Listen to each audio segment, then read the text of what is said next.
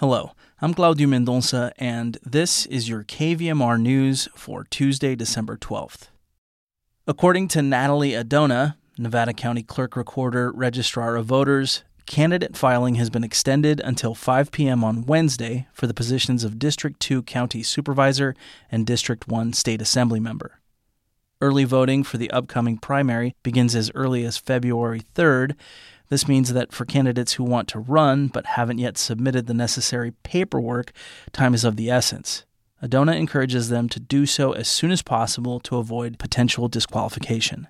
She also encourages potential candidates to consult the upcoming primary Candidate's Handbook, which includes important information that's relevant to any candidate running for office. If you'd like to learn more about our upcoming primary or about the process of running for local government, you can visit the elections office in the Rood Center in Nevada City or learn more online at nevadacountyca.gov/elections. And this also from Nevada County. On November 28th, the county staff report responding to Rise Grass Valley's vested rights petition was released. The company filed the petition as part of its efforts to restart operations at the old Idaho, Maryland mine.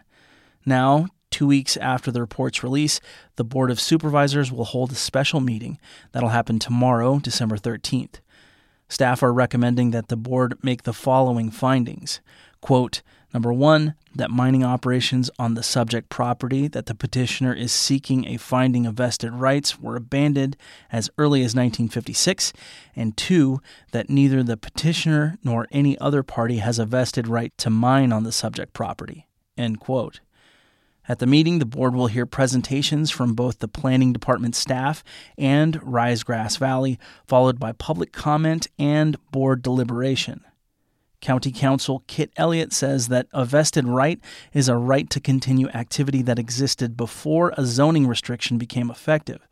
So if the board were to make a vested rights finding, it would mean that Rise Grass Valley has a legal right to mine on the Brunswick industrial site. If that were the case, the next step would be for the board to review a reclamation plan outlining the measures that Rise Grass Valley would plan to take to restore the land affected by mining operations. The board's review would be considered at another public meeting where relevant legal and environmental considerations would be addressed and time provided for public testimony and opinion.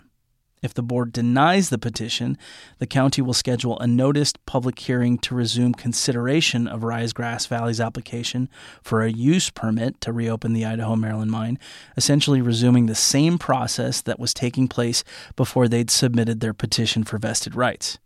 Again, the special meeting happens tomorrow, Wednesday, December 13th at 9 a.m., and, if necessary, may also be continued to Thursday, December 14th.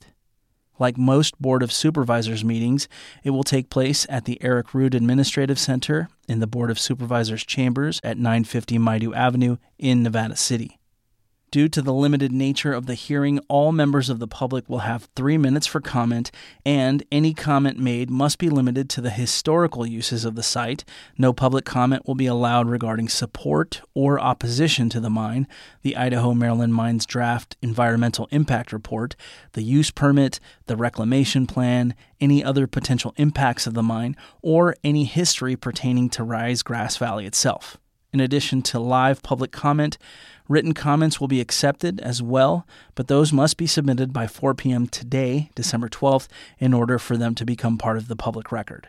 Written comment can be emailed to clerkofboard@nevadacountyca.gov or mailed to the Nevada County Clerk of the Board at 950 Maidu Avenue, Suite 200. For KVMR, I'm Claudio Mendonça.